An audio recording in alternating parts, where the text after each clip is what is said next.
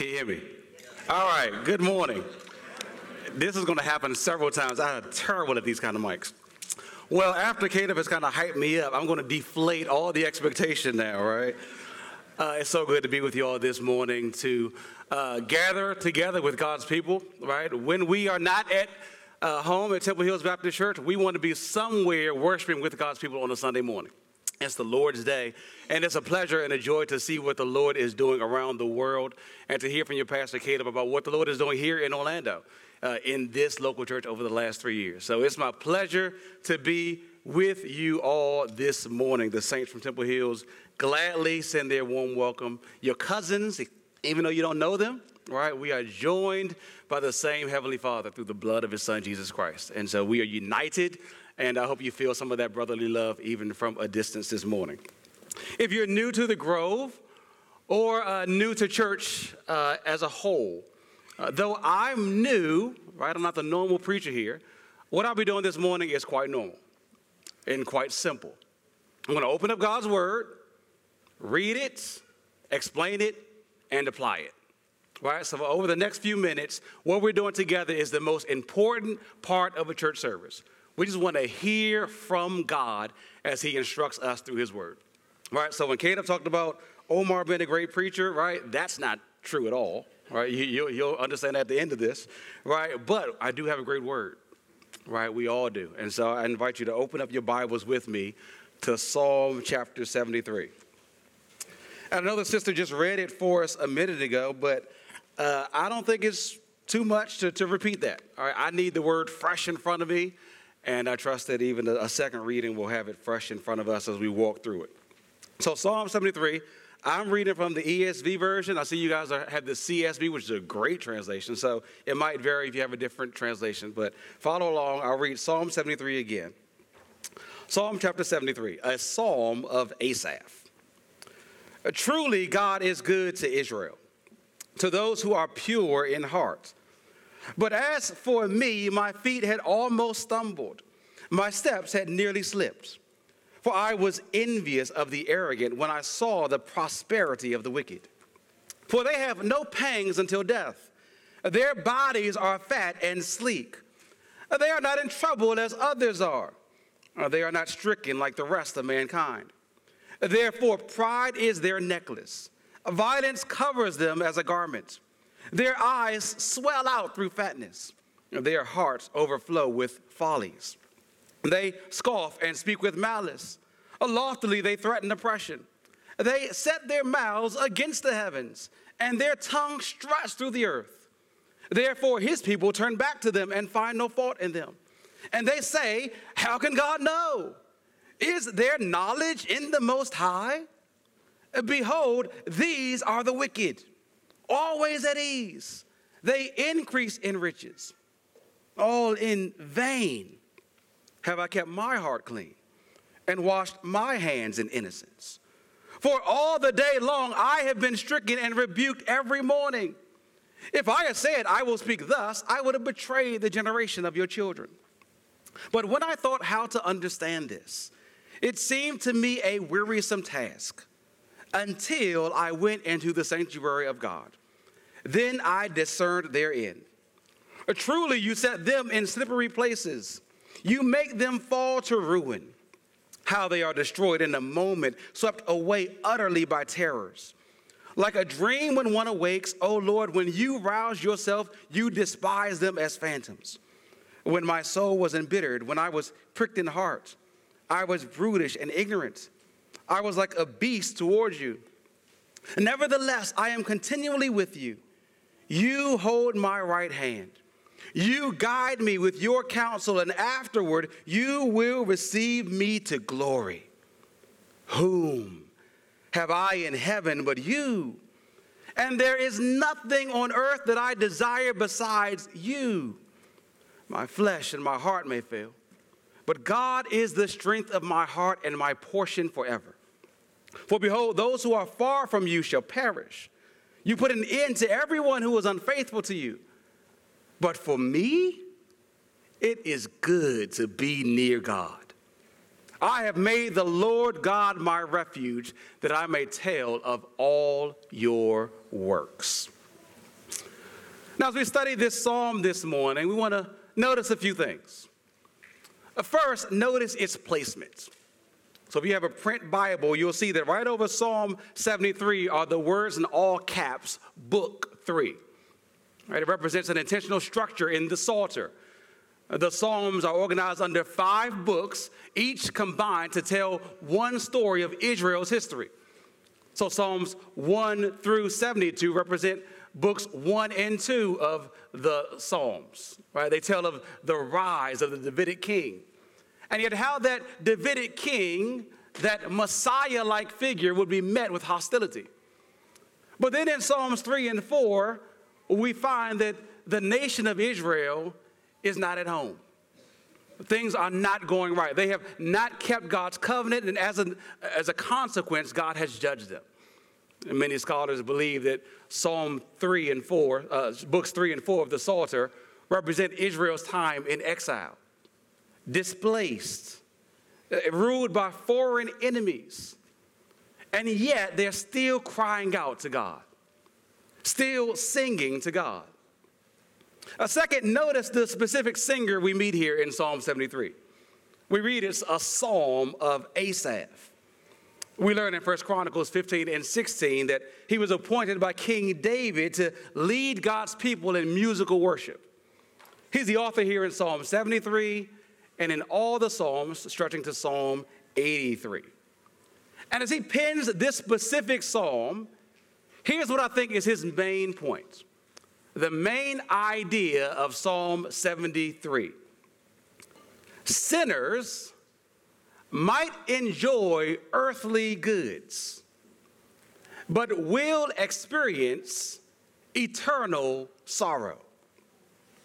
While the godly might experience earthly sorrow, but will enjoy eternal good. Now, I'm going to repeat that because that was like 65 words right there, right? Sinners might enjoy earthly goods, but will experience eternal sorrow.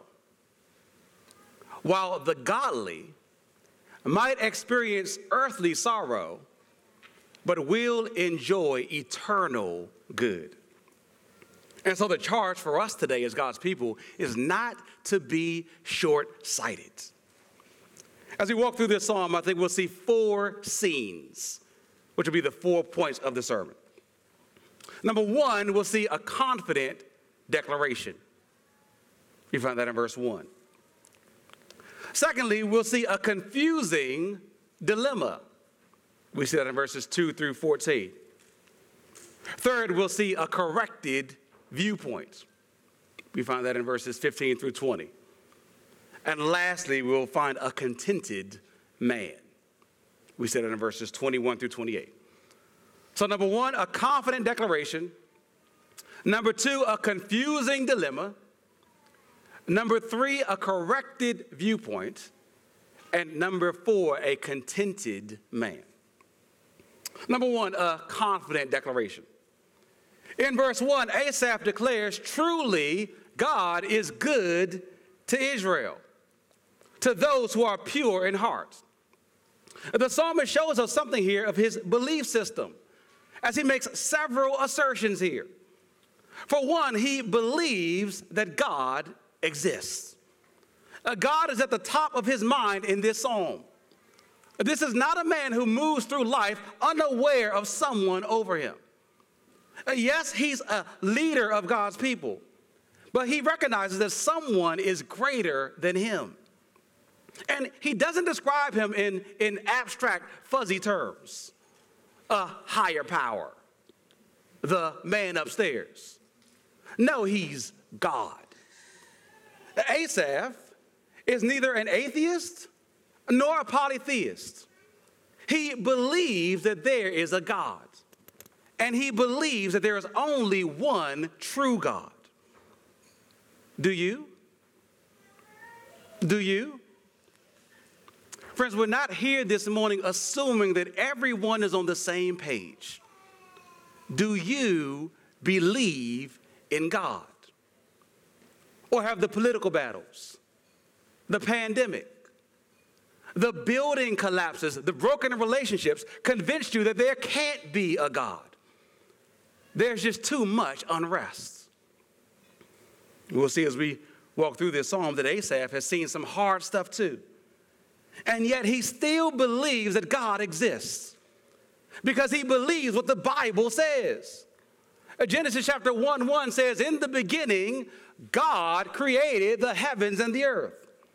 God is the creator and the sustainer of the entire world. He is over everyone and everything, both then and now. Do you believe in him? If you don't, then pray. The Bible says that faith is a gift from God. So you can pray right now in the quiet of your seat for God to give you the faith to believe in him. But the psalmist here doesn't just believe that God exists. Asaph expresses a deeper level of faith. He predicates something about this God. God is something. And as he cycles through the long list of attributes that he could rightly use to describe God, holy, loving, sovereign, gracious, merciful, the one he lands on is good. God is good. Goodness is bound up in the very person of God. It's who he is. His very nature is good. And that's what the scriptures tell us. You might remember back in the book of Genesis and the creation accounts in Genesis 1 and 2. On each day after God had made what he made, he looked back like a proud parent and declared it was good. But the sun and the moon, the earth and the seas weren't good in and of themselves as individual entities. They were only good in so much as they came from God, who is good. God can define what's good because he himself is the epitome of good, the very standard of good. The psalmist here isn't making some shocking new discovery about God. He's simply regurgitating God's truth about himself. God is good. And his goodness isn't merely bound up in his person in heaven. He's demonstrated his goodness to his people. The psalmist says that God is good to Israel, whom he describes as pure in heart. And not perfect in heart, but pure in heart. Totally committed to God. That's what Israel pledged to do as a covenant people of God. To love the Lord with all their hearts and with all their souls and with all their strength. And God pledged himself to be their God and to do good to and for them. And he's been faithful to that promise, Asaph says. He's good to Israel. But what's with the truly at the beginning of verse 1? Truly God is good to Israel. On the CSB, it's in the middle. God is indeed good to Israel. It's almost like this isn't simply a declaration, but a reaffirmation. It's like the psalmist is trying to make a convincing argument. Oh, okay, but who are you arguing with? Well, I think it's with himself. Because we'll see starting in verse 2, Asaph has gone through some trials that were pulling at the very fibers of his faith, causing him to question God's goodness. And he had to tell himself, remind himself that God is good. Saints, you're going to have to learn the practice of preaching to yourself. Talking to yourself ain't crazy, it's Christian. Because the trials of life will so test you, will so tug on your faith that they might lead you to doubt. And you're going to have to declare, based on what God's word says about him, based on what God has shown himself to be, what the psalmist here declares, that truly God is good to his people. Now, wouldn't it be lovely to just end there and go straight up to heaven? Right? With this kind of bold, heartfelt declaration about God at the very pinnacle of your faith. But then you go home this evening. You go into the office tomorrow morning. or you go on another Zoom call for a meeting, and your confident assertions about God are met with conflicting experiences. What do when what you say about God, that he's good, is met with a harsh world where that doesn't seem to be the case? Well, that leads us to point number 2, a confusing dilemma. Point number 2, a confusing dilemma. Asaph knows the truth about God, knows that God is. He knows that God is good. He knows that God is good to his people. He's got good doctrine.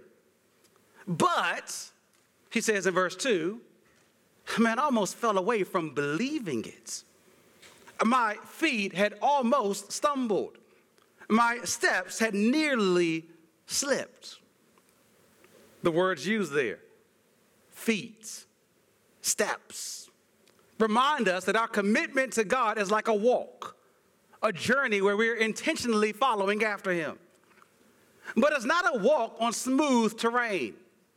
It's more like a hard uphill hike to heaven. Now, some of you all might go hiking. Some of you all might actually enjoy hiking. I'm more of an indoorsman myself. But if you've ever hiked up a steep hill, you know the dangers inherent with a foot slipping. Perhaps you've seen movies where folks are hiking up this massive mountain, and inevitably, to add drama, a foot slips. And a rock falls from way up and down until you can't see it anymore, showing how steep the drop is below. And then the person's left dangling, trying to find sure footing. It's dangerous. That's the picture Asaph presents of almost falling away from faith, away from trusting the goodness of God. And what is it that almost caused his steps to stumble? What is what he saw? My feet almost stumbled, my steps nearly slipped when, the end of verse 3 tells us, I saw the prosperity of the wicked. We're introduced here to another class of people, the wicked. They're contrasted with Israel, who were described as pure in heart in verse 1. You know, that's how the scriptures often present people, as there only being 2 categories of people, the righteous and the wicked. It's the way the first Psalm, Psalm chapter 1, opens up the entire Psalter, showing that there's only 2 ways to live, following the way of the wicked or following the way of the righteous. The righteous are those who live under God's law and under God's king, God's Messiah. The wicked are those who reject God's law and rebel against God's king. How would you categorize yourself this morning? How would God?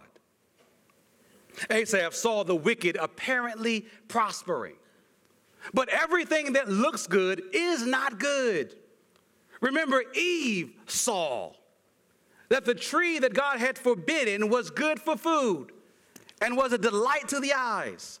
And so she took and ate of it. And she gave to Adam, and he took and ate of it. And all humanity has tasted the bitterness of sin ever since then. Your eyes can deceive you. But they're so easily attracted to prosperity. Our eyes are like magnets to the prosperous life, to the good life, to people prospering. And what specifically did Asaph see? Well, verses 4 through 12 outline some specifics. In verse 4, he says, the wicked don't have any pangs or pains until death. Their bodies are fat and sleek. They don't experience any sickness, no cancer and no COVID. They die in their sleep, have peaceful deaths. They don't experience any hunger. They eating good. Fine dining every day at Disney Springs. Their bodies aren't disfigured from starvation. They're plump and fit. In verse 5, he says they aren't in trouble as others are. They live a carefree life. They don't have any worries about bills, aren't wondering how to pay to send the kids to college or for the next big car or home repair. They seemingly have no stress. As a result, Asaph says in verse 6, they are full of themselves. They wear pride like it's an accessory and use their high place to harm others. He says pride is their necklace and violence covers them as a garment. They boast in themselves and beat others down. They've got it made, even though they show no regard for God. Verse 9 says they set their mouths against heaven. They say in verse 11, how can God know? Is there knowledge in the Most High? If there is a God, he's either ignorant or impotent. We're doing things our own way without some acknowledgement or concern for some God out there. Look at them, Asaph says in verse 12. Look at what they're doing. Look at what they're saying. Behold, these are the wicked. And yet, they're prospering. They are always at ease. They are increasing in riches. God's supposed to be good to his people, to Israel. But as Asaph looks around, he sees Israel floundering and Israel's enemies flourishing. Who's God really good to?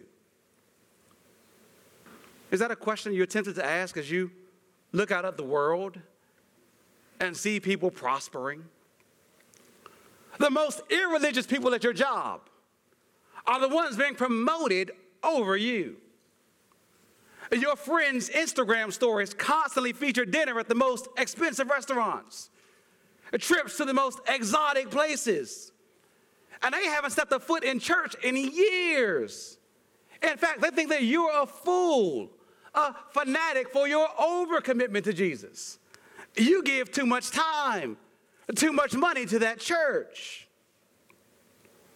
Young people, I wonder who your role models are. I wonder if the ones you strive to be like are athletes and entertainers because you see the glitz and glamour of their lives. Their lyrics and their roles that they play are dismissive of God at best and all out deny God at worst. But they stay fresh. Louis and Gucci and Jordans and all the rest. Perhaps you look at them. You look at their Maseratis and their Mercedes compared to your parents' minivan. And you conclude that they've got it made. Can't it seem sometimes like the world is winning? Like the people who don't care about God at all are the ones being rewarded. What happens in your heart when you witness the wicked flourishing? What does it produce? What did it produce in Asaph's heart? We'll look back up to verse 3. Envy. Asaph says, I was envious of the arrogant when I saw the prosperity of the wicked. You know, one of the reasons I love the scriptures and the Psalms in particular is their honesty about the human experience. I mean, yes, the scriptures are written by men who are divinely inspired. 2 Peter chapter 1, verse 21 tells us that men wrote as God, the Holy Spirit, spoke. But they didn't do so in a cold, mechanical fashion. I mean, these men aren't religious robots programmed to just auto-repeat spiritual statements like verse 1. Truly, God is good to Israel. Truly, God is good to Israel. No, God uses real people and their real emotions to write his word. The very word he wanted passed down for generations. And so, yes, verse 1 is true. God is good to Israel. But in Asaph's life, It's also true that my feet almost stumbled because I looked at the wicked prospering and was envious. I looked at them and I wanted what they have. There's something refreshingly honest in that, isn't it? To hear the raw testimony of a believer. Yes, we cling to God. Yes, we trust God, but never perfectly. All of us struggle with sin. And Asaph here shows us how to be transparent. He lists one of the sins that none of us really want to reveal. You know, I think we've grown a list of acceptable sins that we're comfortable sharing with others. I mean, even if it's a little embarrassing, it's quite common to share struggles with pornography. You kind of figure you're not alone in fighting against it. You find it okay to share that you blew up at your kids the other day, or that you spent too much time on your TV or your phone. You kind of know what to expect. People sympathetic to your struggles and who offer to pray for you, and maybe suggest some outward actions to stop those outward behaviors. But not many of us are as eager to share what's going on in our hearts, the things that people can't see. Not many of us are willing to share that I'm really having a hard time trusting the Lord's goodness. When I look around and see all my friends getting married and having babies, and yet I'm still single. When I see Amazon packages piling up at my unbelieving neighbor's front door, and yet my bank account and my pockets are empty. When I see the world able to freely express their sexual desires, able to enjoy sex with who they want, when they want, yet I've got to pin my raging hormones in.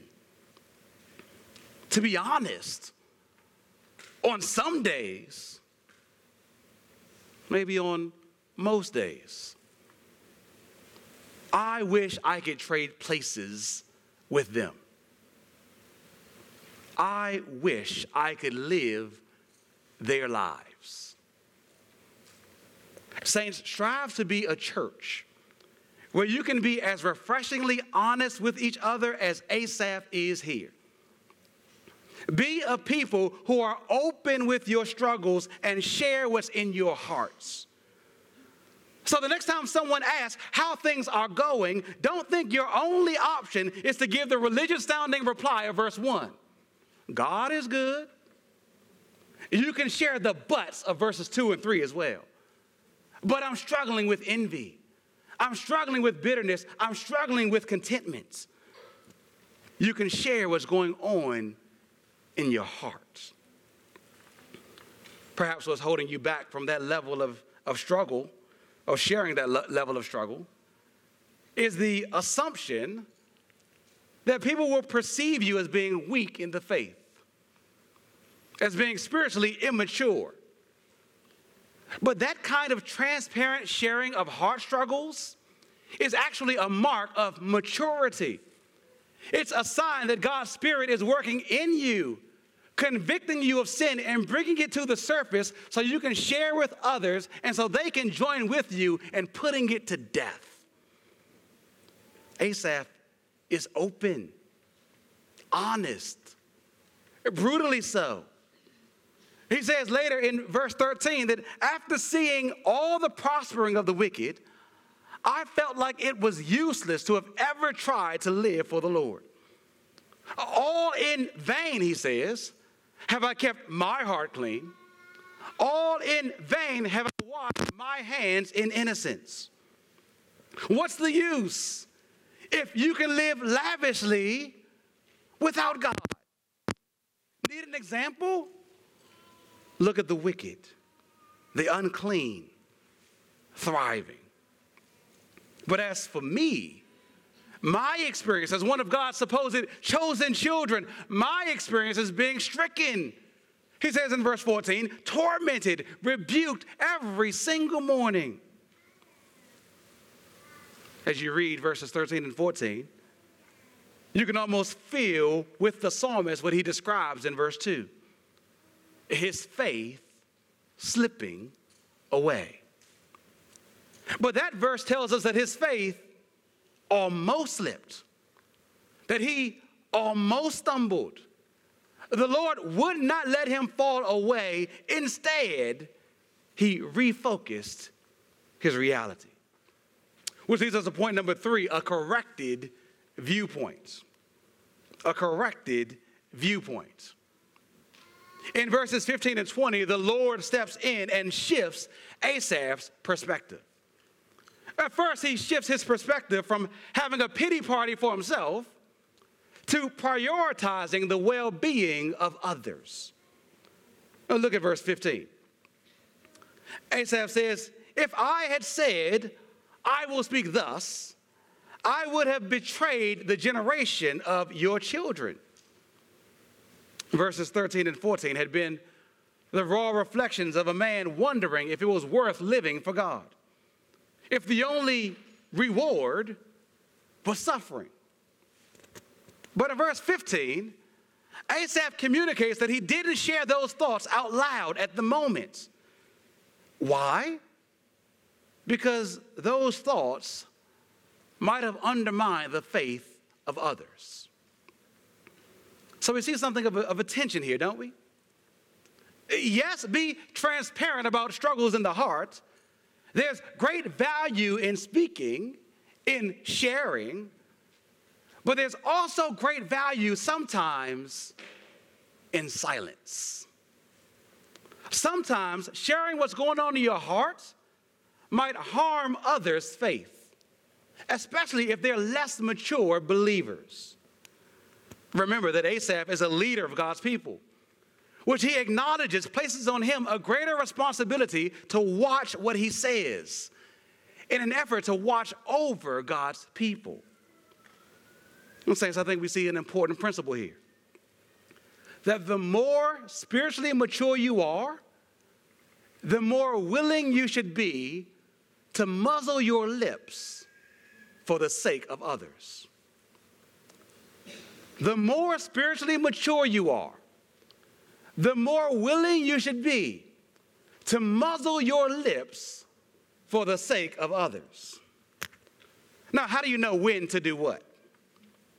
Well, we need to pray for the Lord to give us wisdom. But maybe also a litmus test of when to speak and when not to speak is if my speaking is motivated primarily by me needing to get something off my chest, to vent, to let other folks know how I feel so that I can feel better. The focus shouldn't solely be on ourselves, but on our brothers and sisters, on how they might perceive our words, on whether our words would build up their faith or belittle it or break it down completely.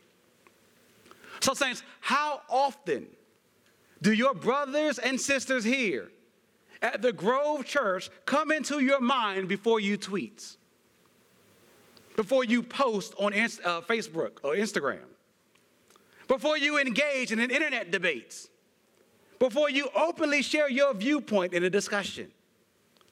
There can be a thin line between your being real and your being reckless. Be willing to count others as more significant than yourselves, even as it relates to your speech. God lifts Asaph's eyes off how he's experiencing the situation of the wicked prospering and onto how he might help God's people process the situation.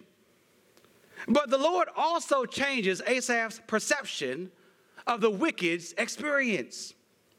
In verse 16, Asaph admits that he's still having a hard time understanding how the wicked could be living a better life than God's people.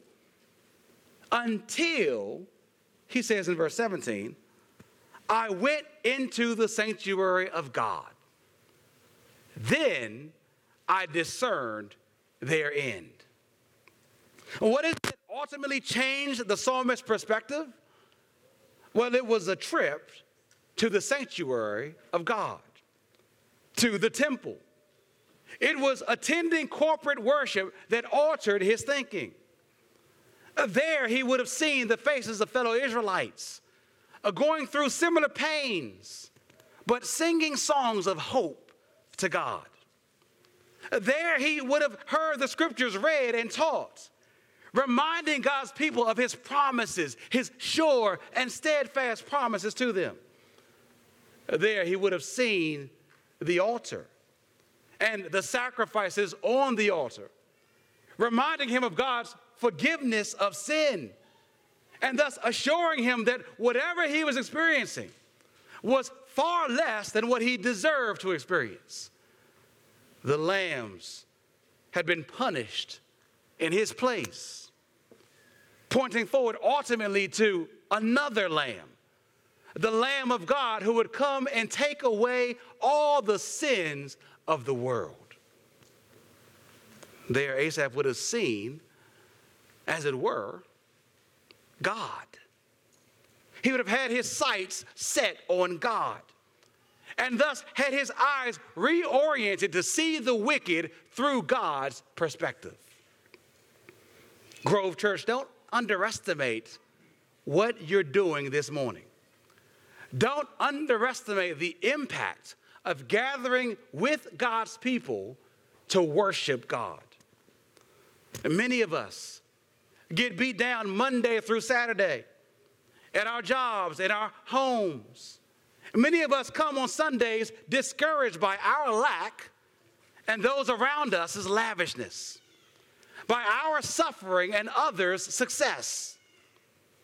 We come sometimes jaded, our hearts having been heavily influenced by the world's standards. And we need a reset. We need a paradigm shift like the psalmist here experiences in the sanctuary. So brothers and sisters, regularly come to church. Come expecting transformation, expecting God to wipe off the fog from your heart, distorting your view of the world, and to give you new eyes to more clearly see things his way. Namely, Asaph says that God has transformed his view. And when he did, he was able to see not just the wicked's present prospering, but also their future punishments. He discerned their end. He says in verse 18 that you set them in slippery places. You make them fall to ruin. It's interesting here. Asaph employs some of the same language he used up in verse 2. His foot almost slipped, but God kept him. But with the wicked, God intentionally put them in slippery places. Where Asaph's steps almost stumbled, with the wicked, God makes them fall to ruin. And how does he do it? By giving them what they desire, what they want. The prosperous life, filled with good health and fortune and riches, the life that Asaph envied, was actually a sign of God's judgment. We read in places like Romans 1 that God's judgment is not always exhibited in a hell and fire, a brimstone way. It's often God giving you over to what you really desire. God giving you over to your gods. And what are the gods that societies throughout history have worshiped? Well, the gods of comfort and ease, the god of money. But Jesus tells us in Matthew 7:13 that the wide way, the easy way, leads to destruction. And Paul tells us in 1 Timothy chapter 6, verse 9, that those who desire to be rich fall into temptation, into a snare, into many senseless and harmful desires that plunge people into ruin and destruction. The same ruin and destruction that Asaph notes here, the wicked falling into. God gives Asaph and us a full view of what will happen to the wicked. Yes, they may have stuff now, may enjoy ease and success now, but they will be ruined. Are you so sure you want what they have? How ill-informed and short-sighted it is to be envious of them. Are you jealous to receive their judgments? The reality is the psalmist should receive it. We all should. Because like him, we've all clamored after stuff. We've all treated God as our personal vending machines, thinking that if we put in enough good works, have enough faith, then he should spit out some material blessings to satisfy us.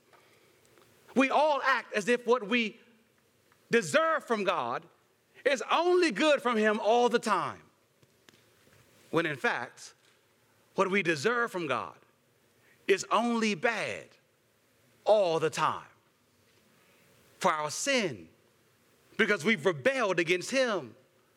We've only wanted a relationship with God insofar as it materially blesses us. And when the well runs dry, when the bank account is low, when the spouse seems more distant, when the job possibilities are few, we pout, we complain.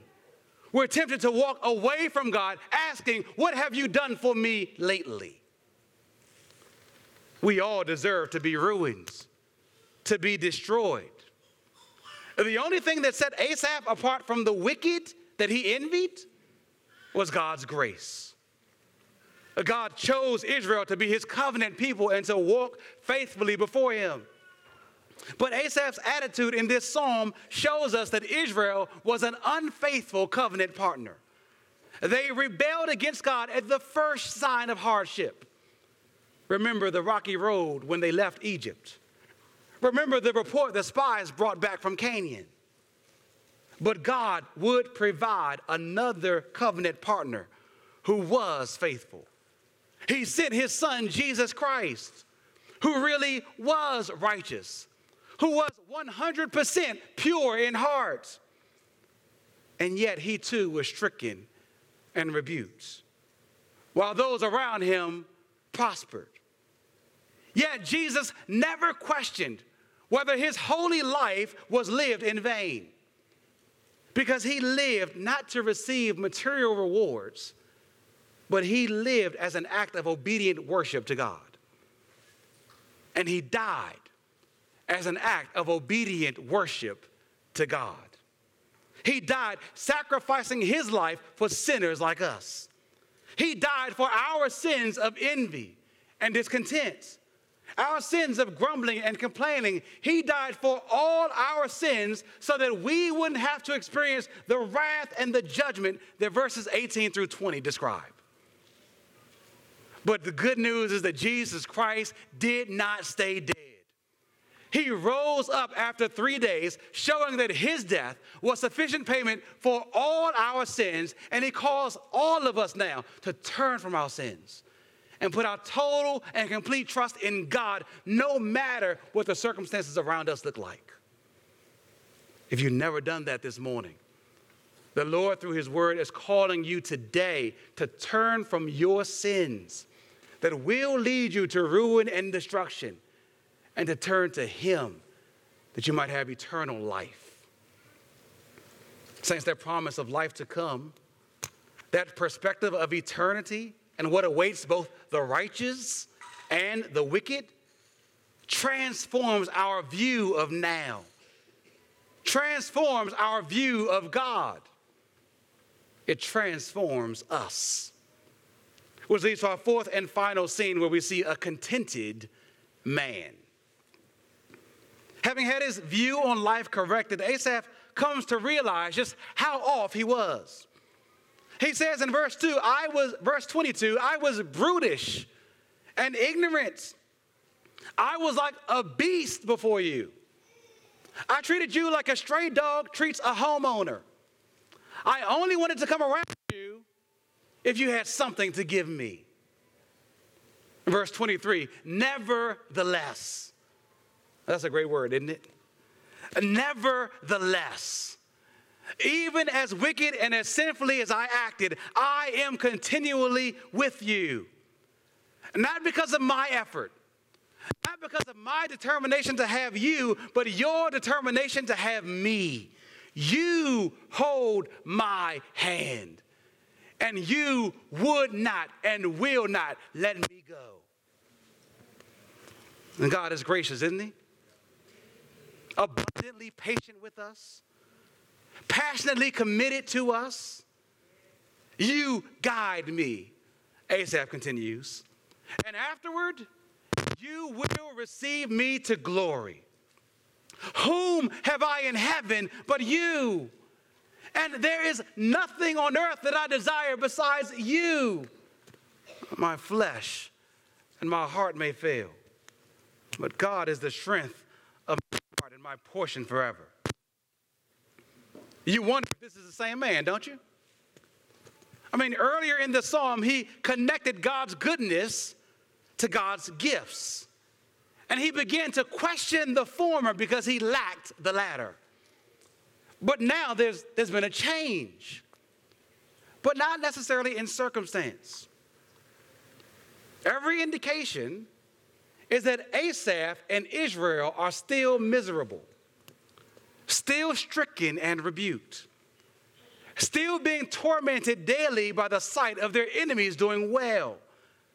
There's no changes in circumstance, but there's been a change in the posture of the hearts. This man has been changed. No longer is he clamoring for God's gifts. He wants God.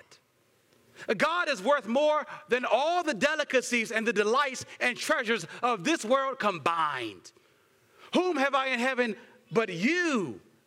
And there's nothing, not riches, not gold, not clothes, not cars, nothing on earth that I desire besides you.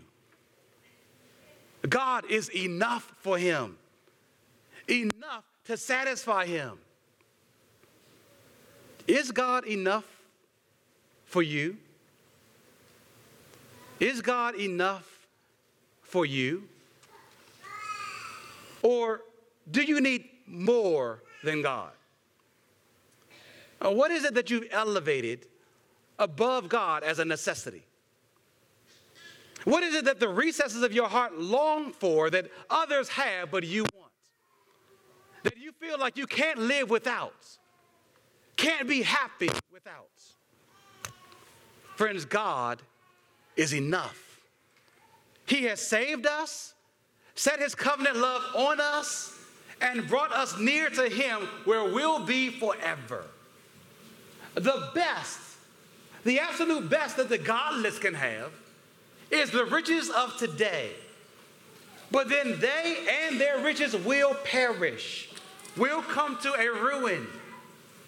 But for us, for those of us who put our trust in God and in his Son, Jesus Christ, we will enjoy eternal good in his presence. The gold and the treasures that were once so valued, so sought after here in this world, will become nothing more than the pavement that we walk on in another world, when we'll be in the presence of our true treasure, Jesus Christ. Saints, live the rest of today. Live the rest of this week. Live the rest of your life, looking not at what is around you, but what's ahead. Glory. Encourage one another by pointing each other, no matter what's going on right now, pointing each other to what is coming. Eternal glory. And let that ground us and fill us with joy, even as we experience sorrows now. Let's pray.